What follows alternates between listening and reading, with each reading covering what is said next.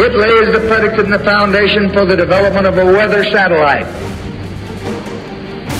that will permit man to determine the world's cloud layer and ultimately to control the weather, and he who controls the weather will control the world. With each passing day in the planetary asylum in which we find ourselves, we march ever further into completely uncharted territory in an increasingly Orwellian world. The commercial-free Global Alert News Hour starts now. Consider the following. From George Orwell, quote, "The people will believe what the media tells them they believe." And there's this also from George Orwell.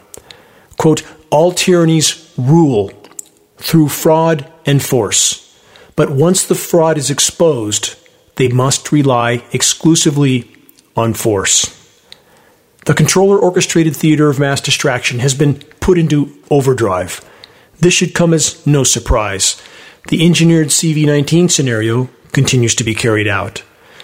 Eventual military involvement is likely. But what is the bottom line backdrop in this entire equation? What is ultimately the core factor that will most immediately and completely determine our collective fate? The controllers continue to successfully polarize, divide, and thus completely distract populations from the rapidly encircling existential threats that we will very soon face. Question: are vaccines, global warming, i.e. abrupt climate and environmental collapse, and population control connected? Let's start with this from Mr. Bill Gates. I'll let the listeners decide for themselves what it means, what the ramifications are. Listen closely. This equation has four factors, a little bit of multiplication. So you've got a thing on the left, CO2, that you want to get to zero.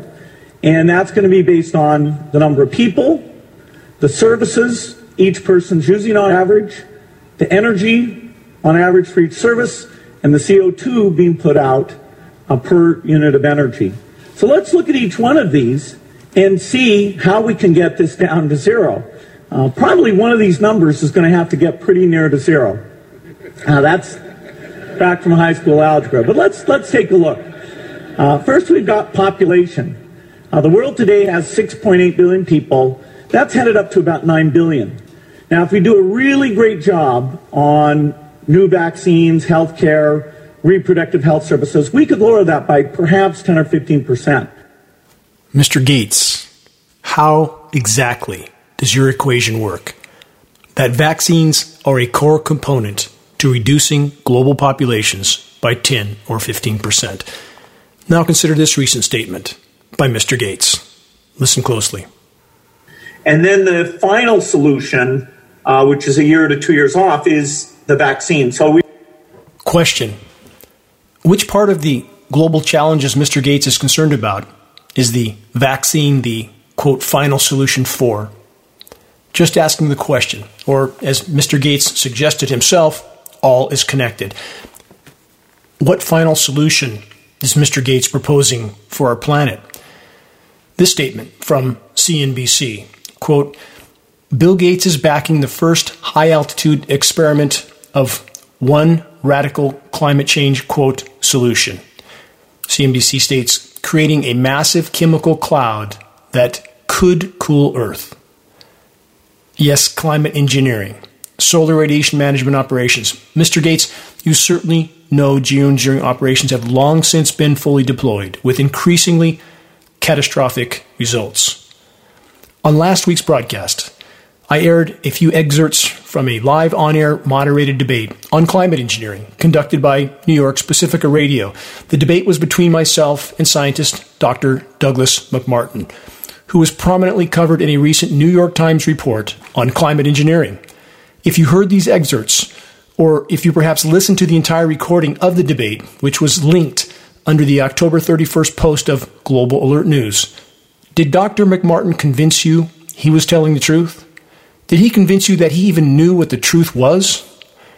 In a moment, some revealing audio excerpts of another live on-air moderated debate on the reality of climate engineering, also conducted by WBAI Pacifica Radio in New York. This debate was between myself, and Canadian scientist and climate researcher Paul Beckwith from the University of Ottawa. See if Professor Beckwith can convince you that he's telling the truth, or if he even knows what the truth is. I guess I just see, it doesn't make sense to me. It's obvious if people are trying to geoengineer to cool the planet because of climate change, it's certainly not working. I mean, temperatures are still skyrocketing. Our climate disasters are getting a lot worse. If we wanted, I can tell you of some definite things that are going on in attempts to study, solar radiation management or geoengineering. I mean, one idea that was just in the press a few days ago was little silica particles to put on the ice. It's basically sand, very highly reflective, but it's very reflective white sand. So about the size of a human hair. So if you put that on the sea ice, and they're testing this in Alaska on the lake, they're trying to see whether it can preserve ice on the lake, whether it'll stick around for a while. David Keith is looking at spraying water or sulfur from a balloon in the atmosphere to do that. People are looking at ways to put solar panels, solar pumps on the sea ice to pump water from below the ice onto the surface of the ice where it can freeze if the air is still below zero, because ice is a very good insulator.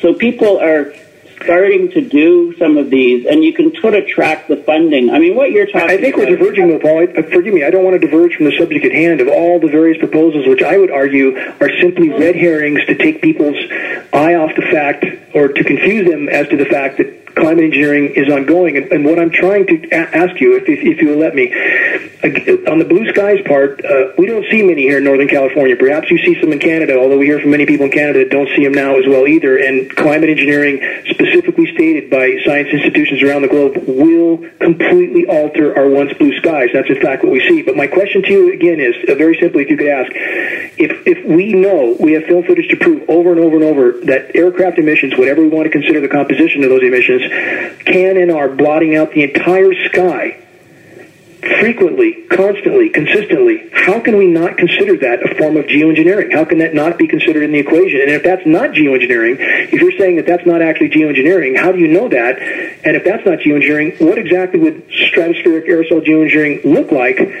when it's proposed to be sprayed particulates from jets? If it doesn't look like that, what would it look like? Okay, well, spraying sulfur... Spraying sulfur. Paul, let me jump in for a second. Can you answer? Hold on. I know he asked a lot of questions, but could you answer this question in particular? How do you know for sure that geoengineering isn't occurring in the way that Dane described? Like, what data do you have that convinces you? Well, science. Okay, so. First of all, there's a number. I would argue. Okay, there's no way you're blocking 80% of the sunlight. No, I didn't say sunlight. Paul, I said 80% of solar power uptake. I just don't quite believe those numbers. These are our scientists, our so-called experts that our Orwellian society has taught us to blindly believe. Let's stop here for a moment to analyze what Professor Beckwith has stated so far. First, though Beckwith seems to completely believe in the pseudo-science proposals of covering the Arctic with white sand as a climate engineering cure, and next he seems to support the completely science fiction so-called science proposal of building wind-powered water pumps to transport colder water from the seafloor to the sea surface in a completely insane attempt to, quote, refreeze sea ice. The actual science proposal which Beckwith cited called for the construction of 10 million wind-powered water pumps. Really, Professor Beckwith? Does Beckwith have any idea whatsoever how much resources it would take to build and transport 10 million wind-powered water pumps to the Arctic, then to maintain them? And what would be the end result of pumping colder seafloor water to the surface? Warm water would reach the seafloor, further thawing and releasing the vast deposits of frozen methane stored there. That methane would then migrate into the atmosphere, cover the planet like a layer of glass. Game over. For all terrestrial life on planet Earth and perhaps the entire web of life, methane is 120 times more potent than CO2 as a greenhouse gas. What a great solution, Mr. Beckwith. The discussion in this debate is of near-term existential threats that will very soon decide our near-term existence on this planet. It is, in fact, these very issues which the power structure is trying so desperately to confuse populations about and to distract them from until the last possible moment. Professor Beckwith further references Dr. David Keith's proposal of using a hot air balloon to carry reflective particles into the atmosphere to be released. Dr. David Keith is the world's most recognized geoengineer. He is the public disinformation top actor in this play. And I have played previously in this broadcast my confrontations with Dr. David Keith, for which I was banned from the following international climate engineering conferences. So Professor Beckwith seems to believe in all these so-called science solutions, spreading sand over the ice in the Arctic, 10 million wind-powered water pumps, and using hot air balloons to spread particles into the sky. He doesn't seem to see the countless jet aircraft actually performing the task of so-called solar radiation management. When the moderator asks Beckwith to cite facts that would back up his denial of ongoing climate engineering operations, Dr. Beckwith comes up with exactly nothing. Then he tries to divert the conversation by falsely accusing me of stating that 80% of the sun is being blocked by the climate engineering operations, a statement which I have never made, ever. Rather, I had only earlier in the debate cited the amount of solar power that was sometimes lost by direct sunlight being obscured. These are our so-called scientists, our so-called experts. More from Professor Beckwith. Listen closely. Well, again, what I referred to in 60 to 80% loss of photovoltaic power uptake, not 80% loss of visible light. Two very different things. So please clarify that.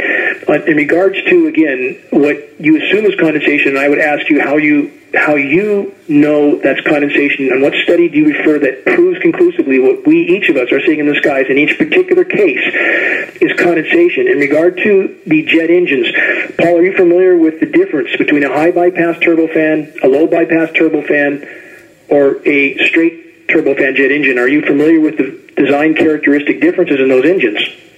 Well, I listened to the aerospace engineer that you were talking about. It has to do, those type of, I mean, what is really important is the temperature of the air coming out of the back of the No, it matters. It matters. I'm just asking if you're familiar. I don't want to divert. You're changing the subject, though. I don't want to do that. I want to finish this question if you can let me finish. I'll clarify for you. In, for example, a turbofan jet engine, 100% of the air that moves through that engine is exposed to the engine combustion. In the case of a high bypass, it's only 15%. Very different design characteristics. We have atmospheric relative humidity declining, not escalating. It should be escalating on a warming planet. You and I would agree, but it's not. We have unimaginably low humidities at altitude, and engines which only 15% of the air, that's a jet-powered fan, only 15% of the air that passes through a high bypass is combusted. That engine by design is nearly incapable of producing any condensation trail. And in regard to the missing trillions, you're correct. I challenge any of your listeners, Jeff, to look it up. The Pentagon is missing trillions of dollars. Estimates go from 8 trillion to 30 trillion. Unaccounted for. Trillions of dollars, Paul, as you said. And this is not conspiracy theory. It's not conjecture or hypothesis. It's confirmed fact. So I'm saying that I'm asking you to just... Go ahead. Okay, so is this just in the U.S. you're talking about then? Are you saying that every government of the country has... Okay, but what about people in Australia that say this is going on? Is the Australian government spending their military doing the same thing? Is the military in China doing the same thing? We're a big place, right? Okay. No, just seriously. I mean, I'm trying to answer. It's a good question. Global thing.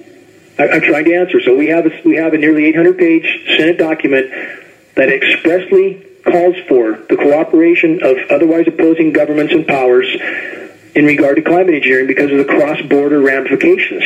So although I don't have access to the actual budgets in China or Australia, I certainly have access to what is confirmed in the U.S., and as you stated, there would be trillions missing, and in fact there are, and that's confirmed fact. So the bottom line is, we can argue semantics, we can argue fine points, but we're back to the statement that, I would be grateful if you would answer. When we have aircraft emissions that expand and linger, whatever those emissions are, whatever the composition is, that block the entire skyline, how can that not be considered a form of geoengineering, whether intentional or otherwise? And if that's not geoengineering, if that's not solar radiation management as described in patents and science study, describing jet aircraft spraying, like scattering particles, as David Keith called for and others, Ken Caldera, if that's not geoengineering, what would geoengineering look like? Is it going to block even more sun than we already see? What would it look like if this isn't geoengineering we're already seeing? If you so what would it look like if you put sulfur dioxide up into the stratosphere for the objective of geoengineering to cool the climate, to bring some stability? Then it would look like you wouldn't even notice it on the ground. It would block about 1% of the light, 2% at the most. That's it. Let's do a little recap of that segment. So Dr. Beckwith states that if climate engineering was going on, it would block only 1 or 2% of the sun, and we wouldn't even be able to see these operations, he says. Stop and consider the absurdity of this entire exchange. Beckwith, in lockstep with the so-called science community, tenaciously claims that the often sky-covering jet aircraft emissions, which often block 30% or more of direct sunlight, is not actually climate engineering. Again, the so-called climate science community, emphatically over the course of decades, telling us, and backed up by so-called elected officials, telling us that we're not actually seeing what we're seeing. But if it were going on, we wouldn't be seeing it. We live in an asylum with so-called science experts that only know what they have been told to believe by those who provide their paychecks and pensions, or only at least say what they're told to say. For the record, the highly toxic fallout of these jet emissions is comprised of elements like aluminum, the primary component listed in climate engineering patents, aluminum nanoparticulates. Precipitation tests from all over the globe confirm this heavy metal fallout is ubiquitous on our planet. It is in every breath we take. An extended insight segment of geoengineeringwatch.org's coming documentary, The Dimming, will soon be posted and will provide groundbreaking proof of what heavy aircraft are dispersing in our skies. Stay tuned. Back to Professor Beckwith. What else does he have to say? It's just hopefully it's not just a semantics thing with the definition of the word, right? Because I'm using the definition from Webster's or the Oxford, the intentional large-scale modification of the climate. So our industrialized society is forgiving us, letting us advance as a society and do things and stuff. It's not to intentionally destroy this planet, right? It's an inadvertent effect. And this is what we've got to come to grips with. This is why it's so difficult to deal with climate change, because it's the basis for our entire civilization. Paul, how are you so certain that it is an unintentional effect in terms of what Dane is speaking of, and that is a deliberate aerosol operation going on that is affecting the heat balance and that is visible to many people across the world? What data are you looking at that keeps you convinced that it is not occurring? I try to just keep things as simple as possible. Okay? I mean, I try to look at I do thinking for myself. I go into the peer-reviewed literature and see what's going on, but I do thinking for myself. Like for example, the Arctic warming like crazy, and literally warming like crazy, means obviously that it throws off the heat balance on the planet. So the way jet streams form is because of the temperature difference. The Arctic's cold, the equator's warm. Air moves from cold areas to hot areas to cold areas. It does it how is heat moved on the planet? It moves in the atmosphere, it moves in the ocean, about a third in the ocean, sets up the ocean current, the Gulf Stream, the Kuroshio current. In the air, it forms the jet streams. If that temperature difference decreases, the jet streams get wavy, or you get stuck jet streams in extreme weather events. So I look from basic principles, basic physical principles about how the Earth is rotating, so things deflect to the right in the northern hemisphere. I look at the basic principles and create a picture. Forgive me, Paul, I don't understand how that in any way answers Jeff's question. I don't understand. Well, what it means is that this weather disruption that we're seeing around the planet is due to the changing planetary system, the way heat balances change. You can invoke $1 trillion secret programs around the globe, but that doesn't. I don't want to do that. I don't need to do that to explain why we're seeing the disruption that we're seeing right now. Maybe you don't need to do that, but does that negate the reality, Paul? When we have literally similar atmospheric conditions, let me just get one point and you can answer it. Similar atmospheric conditions, we have grid patterns one day with east-west flights that do not exist commercially over our area, forming grid patterns literally. The next day we may have nothing. We have film footage of jet aircraft leaving a trail from horizon to horizon next to an aircraft, similar altitude, leaving nothing. We have film footage of an aircraft leaving a trail from horizon to horizon that stopped as it was cut with a knife. We have photographs with nozzles on the aircraft. What is it doing? What's the purpose of it? Like, what is it doing? It doesn't affect the warming of the Arctic. It doesn't affect the extreme weather events. It cuts cooling where you are. So if the sky is blocking, if you're blocking 60 to 80% of light, I'm sorry, it's not going to be hot on the ground. It's going to be cold. Okay, so is that what is being done for? Why would the government spend trillions of dollars to make it cold over California? I don't understand. In that segment, Beckwith gives another example of the myopic and dogmatic mentality of so many in the climate science community that only hear what they want to hear and only believe what they're told to believe. And though Professor Beckwith had been told again and again and again during this debate that these programs were absolutely global, he somehow ends up trying to infer that I'm stating that climate engineering operations are, quote, only over California. And that Beckwith asks, why would the government spend trillions of dollars to cool, quote, California? Again, I've never, ever made any such statement. But this is what we get from so-called academia. When they have no facts to back up or to answer questions during a debate, they simply try to make false claims and divert attention elsewhere. Let's listen to a little more from this exchange. Listeners know from past shows and a lot of the research provided by Dane and others that geoengineering has been used, is currently being used to create droughts and ruin farmers' livelihoods and as political punishment. And also... we won't make those conjectures, though, Jeff. What we would state is this, that certainly that is a result. We don't make those kind of conjectures on geoengineeringwatch.org. We're simply saying that's a consequence. Right. Others. The agendas we can discuss or we can debate, but we're stating that's a consequence. Okay.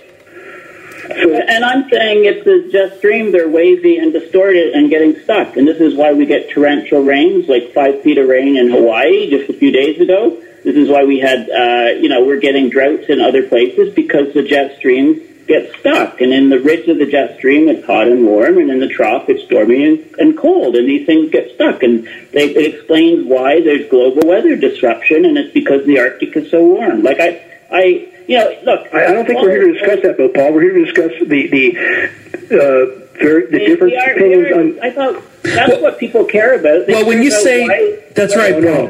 When you say the jet stream is stuck, Dane, can you talk about how even the jet stream is being manipulated? Can you talk about that element? Paul, if ionosphere heater, which we know exists, and I encourage listeners to look this up, don't believe me, we have ground-based radio frequency microwave transmitters that can verifiably heat the ionosphere because it causes an electrical chain reaction to extraordinary temperatures. This causes a bulge in the atmosphere. Stated purpose is to slow an incoming ICBM, but that bulge in the atmosphere creates pressure zones in the lower atmosphere, i.e., that can affect upper-level wind patterns. And this is not being acknowledged either. But Paul, back to whatever the natural processes of the climate were, I'm asking again, how can you state with any certainty that what we are seeing in our skies is not solar radiation management when, again, high bypass turbofan jet engine, not conducive to contrail formation, except under the most extreme and rare circumstances, grid patterns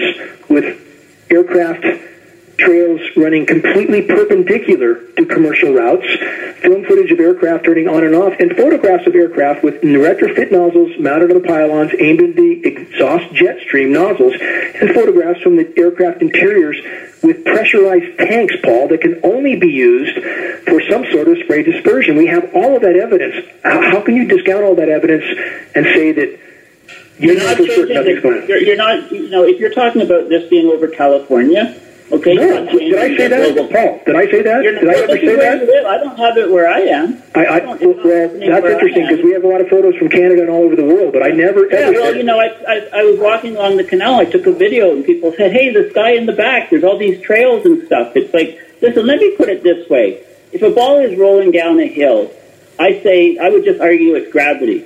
Okay, it seems to me that you would cite about 10 different papers on it. You talk about maybe a motor inside the ball, or you talk about something happening. There's a planet up there that's making gravity form. I'm just asking you to cite some facts. Please don't make preposterous analogies, Paul. I'm asking you to cite some facts, as I have. Photographs, film footage, documents. I'm asking you to cite some facts other than... I'm talking about global climate disruption, and I've explained why.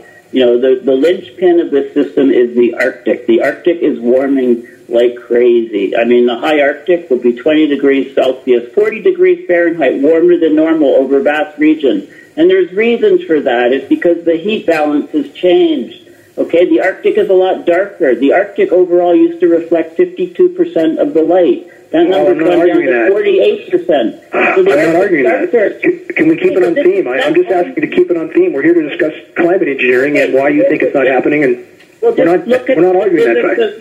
Okay, well, look at the physics of the jet streams. Why do the jet streams exist? Because of the heat movement, and it gets focused and concentrated. So obviously, no, I'm just talking about. I don't know about what you're seeing in the sky in California. I'm not there myself, but I know that globally, it's just too far-fetched for me that all of these different groups would be conspiring, and this stuff wouldn't have been uncovered years and years ago and stopped being done. Or is that really a solid argument, though, Paul? Because that's sort of the standard narrative. That it just seems impossible, so therefore it can't be. It's not working, so therefore it can't be. It's the same argument that Doug McMartin, Paul, put out, that because it wasn't his particular definition of geoengineering, it couldn't be so. And I hear you saying the same thing. It's not working, therefore it can't be. There's no way they can hide it, so therefore it can't be. No, Dane, it's, listen, there is a scientific community. There's thousands of scientists, tens of thousands, hundreds, There's a federal gag order on it, by the way. Do you know that, Paul? Do you know that, though? We're going to answer that question before you move on. You know there's a federal gag order on all National Weather Service and no employees, do you not? On top of the fact they have no First Amendment protection. Change, you mean? Pardon me? To talk about what? A federal gag order on what? Like you can review the document yourself to discuss any agency operations whatsoever. There's a gag order. So, again, the notion that it just can't be... Well, Paul, I'm just asking for some facts. I'm asking for a response to what I'm just... Here's what I recommend that you do, Dane. Subscribe to... I can send you the email. Subscribe to some geoengineering groups with scientists, okay? It's scientists. There's like hundreds of scientists emailing back and forth on all different topics on geoengineering. And start putting some of your evidence on there, and seeing how they'll respond or don't, because they'll just discount it. So just follow what they say and what they talk about. They talk about the SPICE experiment, for example, that Keith is going to do. They talk about we should blindly believe whatever academia and whatever official agencies tell us. That makes sense. I'm just saying if I'm going to listen to, I try to follow science as much as I can. And I have not spent 15 years looking at what you've been looking at. I look at the overall climate. I look at the Arctic. I look at the jet streams. I look at the weather events. And I can explain things that are happening by not invoking any sort of secret military program or Well, why do you think the aircraft, we have multiple pictures of aircraft, passenger aircraft even, that are filled completely with pressurized tanks. Why do you think those tanks are there, Paul? Why do you think they have nozzles on the aircraft? Well, you don't know. Those tanks, maybe it's a low-level spraying operation, farmer spraying his field. Maybe it's an passenger aircraft. They're crop dusting with passenger aircraft, Airbus 300s and other large aircraft. Military Where are they in the hold or something? Well, obviously you have a very strong opinion, as Jeff asked you to look at this data. I think, Paul, would certainly be helpful to form an opinion based on... I've looked at the data, and I think it's very easy to doctor photographs. It's very easy to spread fake news or false information about things with photographs or with videos. Let's stop there for a moment. What's the foundation for Beckwith's conclusions? That massive jet aircraft with interior tanks and retrofit nozzles are being used for, quote, crop dusting? Really, Professor Beckwith? And this from Beckwith, that the countless images of geoengineered skies from all over the world are just faked photos. This is the best defensive denial that Beckwith can come up with. I challenge listeners to check the Geoengineering Watch photo gallery page on Facebook for the largest and most shocking expose of global climate engineering operations. Final audio segment of this debate. That data, and Paul, forgive me, but that seems a very weak and very inappropriate narrative that lacks facts to simply parrot the official sort of statements of knee-jerk denial without looking at the data. I think that's not really scientific to do, Paul. I've tried to read as many papers as I can on weather modification experiments and things like that. I know there's it doesn't make any sense to me to block out 60 to 80% of the sun over California, say. I didn't say it was specifically over California, Paul. Paul, let me interrupt for a second. Why do you keep saying that? Because that's Dana's corrected you on that 3 times now, but you keep going back to the same comment. I'm a little surprised at your behavior, to tell you the truth, since you've been invited back on. I didn't expect you to go this direction. If we could, I do appreciate Paul coming back, though. But I do Paul, too. Let me ask you this question. I'll leave it to you. Do you think governments around the globe would ask our permission before engaging in programs when we have our military stating on the record they consider, rightfully so, the collapsing climate to be the greatest national security threat of all? Do you think they would ask public permission before they deployed these programs, which, again, we have Senate documents to prove they've already been deployed for 70 years, but do you think they would ask for permission before they did this? No, I don't think they would ask permission. And also, we don't account for the military, all the military missions and equipment. Those numbers aren't even counted in greenhouse gas emissions for the U.S. They're excluded. I realize that, but again... Same with Canada, yeah. I mean, climate engineering, again, based on the fact that everything we see is exactly what's stated as will be an expected result of climate engineering. The loss of blue skies, ozone layer destruction, which I know CFCs are an issue too, but climate engineering also a major issue that's scientifically verified. We have the same contaminants in the rain that we are told we would have that are showing up on climate engineering patents. We have a total disruption of the hydrological cycle. Everything that we would expect, and not the greenhouse gases aren't a part of that, but every dot connects, including photographic imagery, Senate documents, government documents. Why would we believe this isn't happening? I mean, I just don't, other than the fact that you say... I don't think every dot connects. I mean, the chemical studies of what's in the soils, our measurement technology is way better. We can detect hundreds and hundreds and hundreds of chemicals, that are in a human body or that are in soil or any environment, and we're connected. You'll probably find radioisotopes from Chernobyl. I don't know what this is. We're really diverging from the subject at hand. Again, the point is that those tests are invalid. Okay, you can't use chemical tests to say that there's geoengineering going on. Right? You can't measure precipitation. No, you don't, because industrial pollution... I already answered that too, Paul. California Air Resources Board has studied the aerosols migrating across the Pacific from China. Aluminum was not amongst those aerosols. It's in the precipitation. It's in the air column now. Where's it coming from? Have you talked to do you get anybody at the California Air Resources Board to agree with you on what you're saying? I just cited their own study. Paul. You've talked to them and tried to claims that it's planes that are spraying stuff over your region, and do you get any agreement from any authorities, or are they under this gag order? Did I not answer that, Paul? This is obviously a very bad career decision, or worse. Have I had a congressional aide approach me at the Capitol and say, we all know what's going on, we don't know what to do? Yes. Have I had a NOAA employee say the same thing to my face? Yes. Paul, what I'm saying is that this elephant in the room is incredibly massive. When we have aircraft that can cover the entire horizon doing grid patterns, non-commercial paths, and we have nothing the next day, or we have aircraft leaving a trail across the horizon that shuts off or starts again within a very short distance, on, off, like a Morse code. You can't tell me that's atmospheric conditions that are layered vertically. I'm asking people to look at the data, and I wish you would have done that. Aircraft interior, pressurized tanks. I'm asking you to focus on the things that are really important, like the warming Arctic and the jet. Based on your opinion. Paul, I lectured on climate change before I did this. You're not talking about someone who denies the state of the climate. I'm simply saying, how can we have a legitimate discussion about the climate without including climate engineering? And it's at some point this is going to break. At some point this can't be hidden any longer. And I would argue that point is close. We're communicating with former Senate Armed Services Committee members, former Air Force personnel, university people. This will break, Paul, and I hope that you consider your lack of willingness to investigate.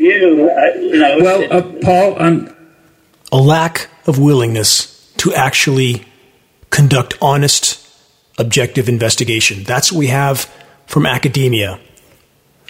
That's what we have from so-called elected officials on every side of the aisle. Towing the official denial because all of their positions, all of their paychecks, all of their pensions, and their personal paradigms, in fact, depend on them doubling down on this denial.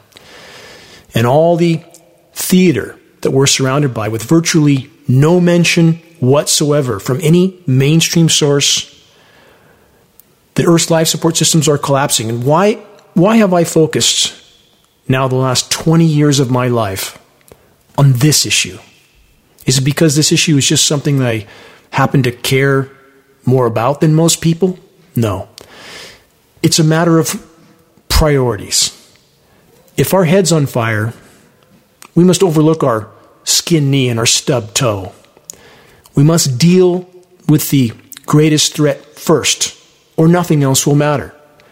And in fact, that's what climate engineering is. Short of nuclear cataclysm, it is the greatest and most immediate threat we face. Why? Because it is, more than any other issue, completely disabling Earth's life support systems while it's being used as a weapon of war. It is, in fact, the crown jewel weapon of the military-industrial complex, not just of our country, but other powers all over the globe that have forced smaller countries to either actively or passively participate in the climate engineering assault. On next week's broadcast, November 14th, I will cover excerpts from a 800-page U.S. Senate document that outlines this global cooperation with climate engineering because of the cross-border ramifications.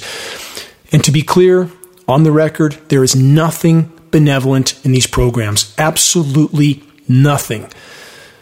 They are, in effect, weather warfare and biological warfare because of the highly toxic elements being used in these programs.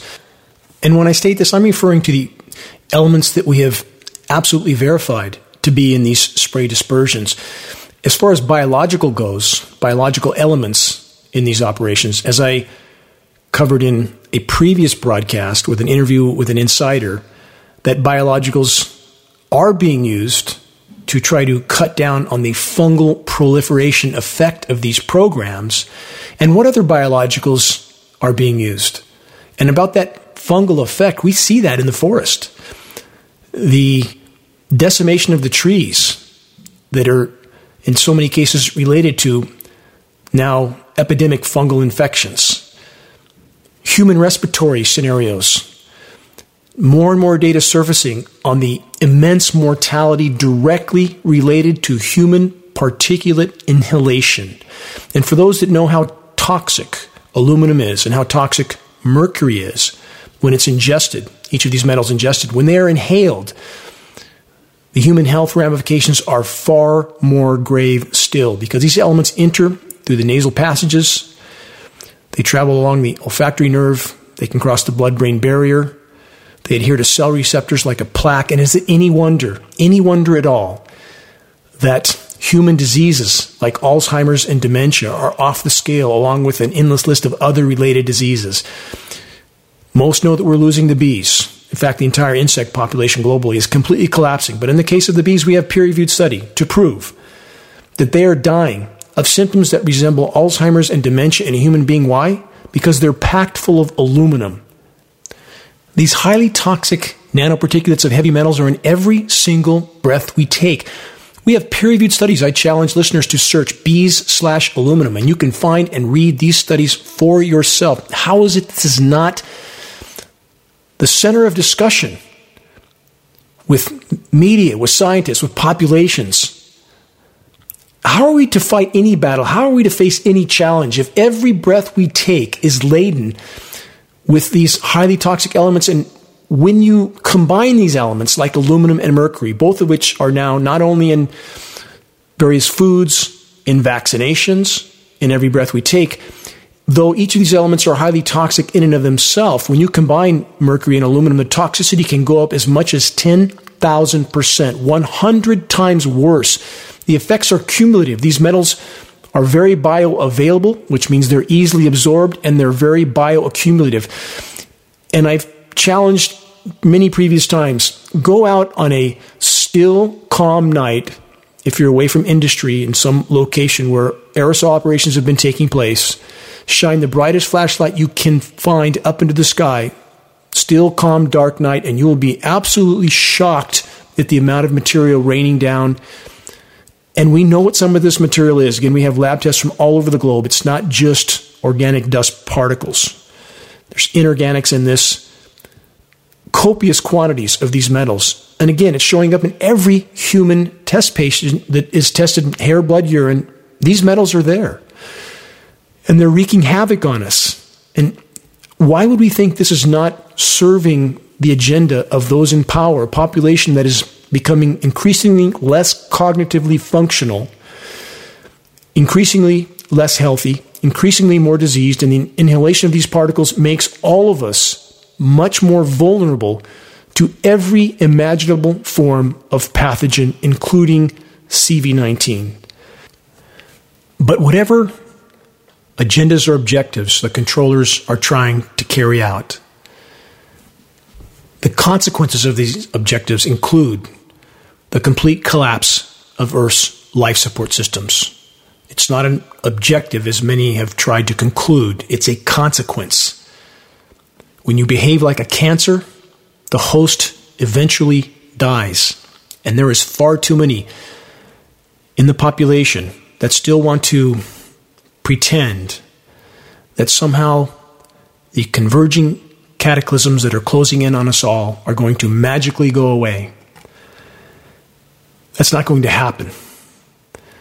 Only by reaching a critical mass of awareness of the severity and immediacy of what we face and the reasons why we find ourselves in the situation, only when a critical mass of awareness occurs do we have any chance of stopping the climate engineering insanity from the inside out. And again, it's not just climate engineering, it's weather warfare, it's biological warfare. There's no arguing that fact when the data is examined. Our only chance is to wake up our military brothers and sisters to what they are participating in addition to the private contractors, Raytheon, Lockheed Martin, so many individuals that live in societies with us that tell themselves they're just doing their job. They're doing something for the greater good because they're told they're doing something for the greater good, and they choose to blindly believe that. And that's not okay. It's not okay to conduct oneself in a manner that is unimaginably detrimental and deadly to the whole in exchange for a paycheck and a pension and the temporary preservation of one's personal paradigm. Biosphere collapse will remain the bottom line.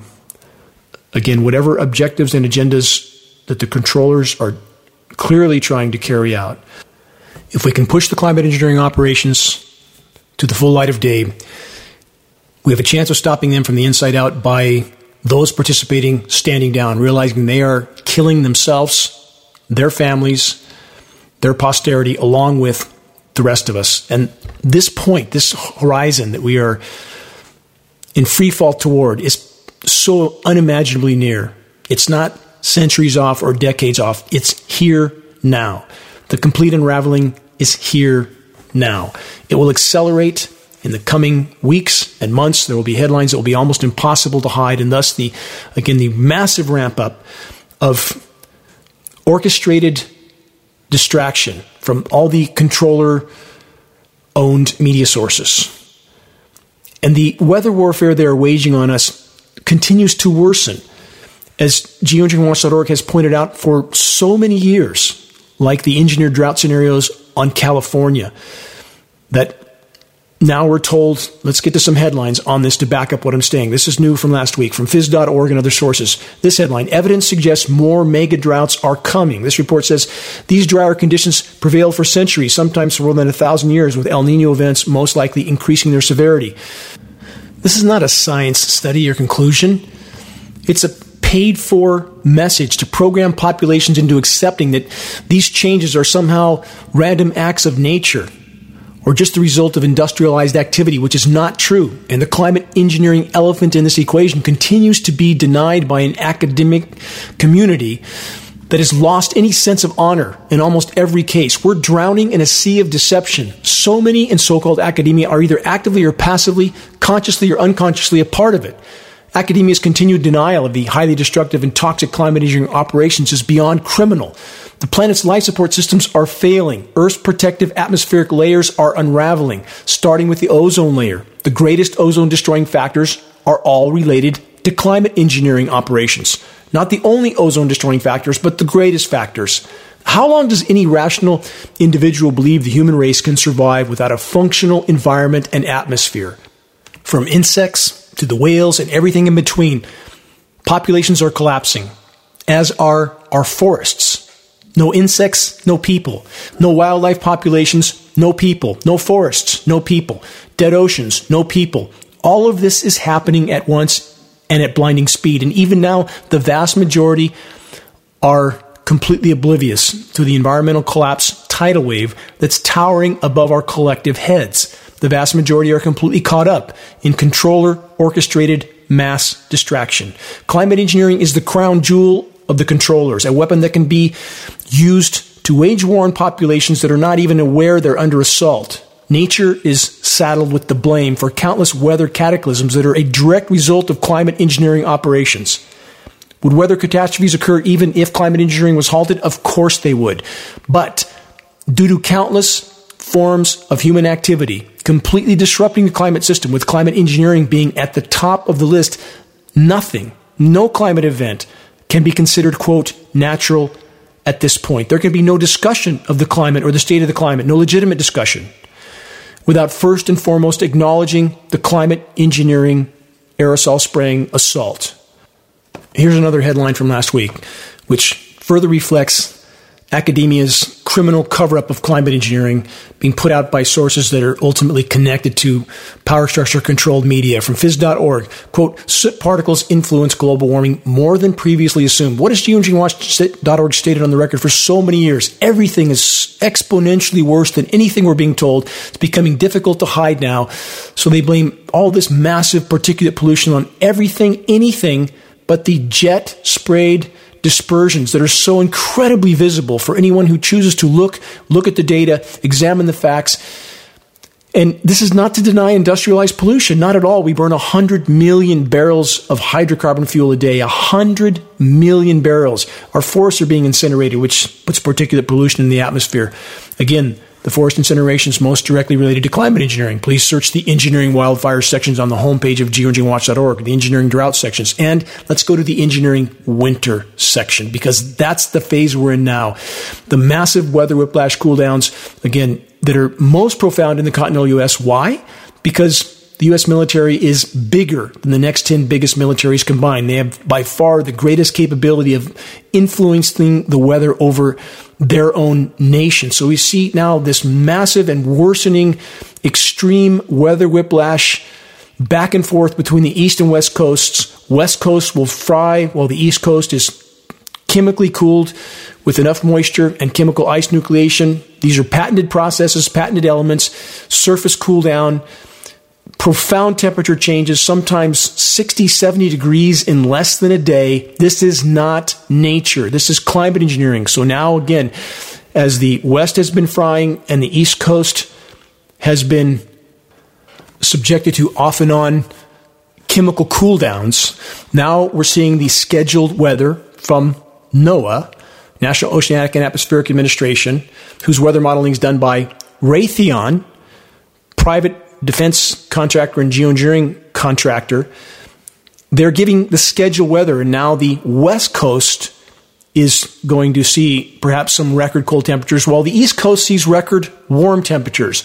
Back and forth, back and forth. Search this and view this 15-minute video report. Geoengineering is creating freeze-fry extremes. Search that, watch that, and understand that is exactly what is happening. Look at the NOAA maps, our nation's weathermen, the maps they're putting out, which are ultimately coming from, again, geoengineering contractors like Raytheon, and try to digest the severity of those maps. There's not a meteorologist in the country that can walk and chew gum that doesn't know this is going on. A few more headlines from last week before I run out of time. From the UK Guardian, quote, "In the sun they'd cook," end quote. The report states, "Is the U.S. Southwest getting too hot for farm animals?" That report then states this: "As temperatures rise, farmers are being forced to adapt, experimenting with new breeds and cooling methods." We see here in Northern California, even in November, in pastures, cows are hiding under trees because the UV is so intense they can't take it. When will this be acknowledged and faced by not just academia, but the population that should know at this point that something is radically wrong? Another headline from multiple sources: "Rare October ice storm hits Oklahoma, leaving more than 300,000 customers without power." Ice storms now constantly a part of this scenario because the chemically nucleated atmospheric moisture hits the ground before it sets up. So there's typically a warm side to a quote winter storm and a cold side to a quote winter storm with an ice storm section in the middle as these nucleated materials are going to reach the ground before they set up. Another headline from Australia: 2.24 million lightning strikes in just 48 hours hit eastern Australia, and massive hailstones, again a result of chemical ice nucleation, causing this nucleating process to occur far sooner than it otherwise would. Massive hailstorms are now routinely showing up all over the globe, the lightning strikes, because of these electrically conductive particulates, aluminum, barium, strontium, saturating the atmosphere, ionizing it, more electrically conductive, more lightning strikes, and over the drought-stricken areas, thus more fires. So many roads lead straight back to climate engineering. How long, again, will academia, elected officials choose to ignore this? They'll ignore it as long as the population is willing to ignore it. Again, it's up to us. And speaking of governments that are trying to squash this issue, our Canadian lawsuit has been unjustly, but not surprisingly, dismissed. And now it's up to us to try to start legal action in the U.S. And we are rapidly running out of time. And as the environmental cataclysms increase in intensity and frequency, with climate engineering further fueling the fire, those in power and the media they control will try to blame everything that's happening on nature, which includes pandemics, which includes the likely release of increasingly virulent pathogens into populations. They will try to blame that on nature. From numerous sources, this headline from last week along this exact theme: nature loss means deadlier future pandemics, UN warns. Blame nature for everything that's happening. And so long as the majority of the population is willing to accept the official lies, to accept the official deception, and to try to pretend that everything will somehow magically right itself if we can just elect the right person, so long as the population still buys into that deception, the ship will continue to go down. Consider a final profound statement from George Orwell. Quote, "Every record has been destroyed or falsified. Every book has been rewritten. Every picture has been repainted. Every statue and street building has been renamed. Every date has been altered. And that process is continuing day by day and minute by minute. History has stopped. Nothing exists except the endless present in which the party, i.e. the controllers and the political systems they control, is always right." If we're not here to do our part for the greater good, to stand against the fading of the light, then why are we here? What do you want to be found doing when you take your last breath, when you meet your Maker. If we stand together, we could yet make a difference for the better even at this late hour. Make your voice heard. Check the activist suggestions link on the homepage of geoengineeringwatch.org to find out how you can help to turn the tide. We must make every day count. Time is not on our side. Until next week, this is Dane Wigington with geoengineeringwatch.org.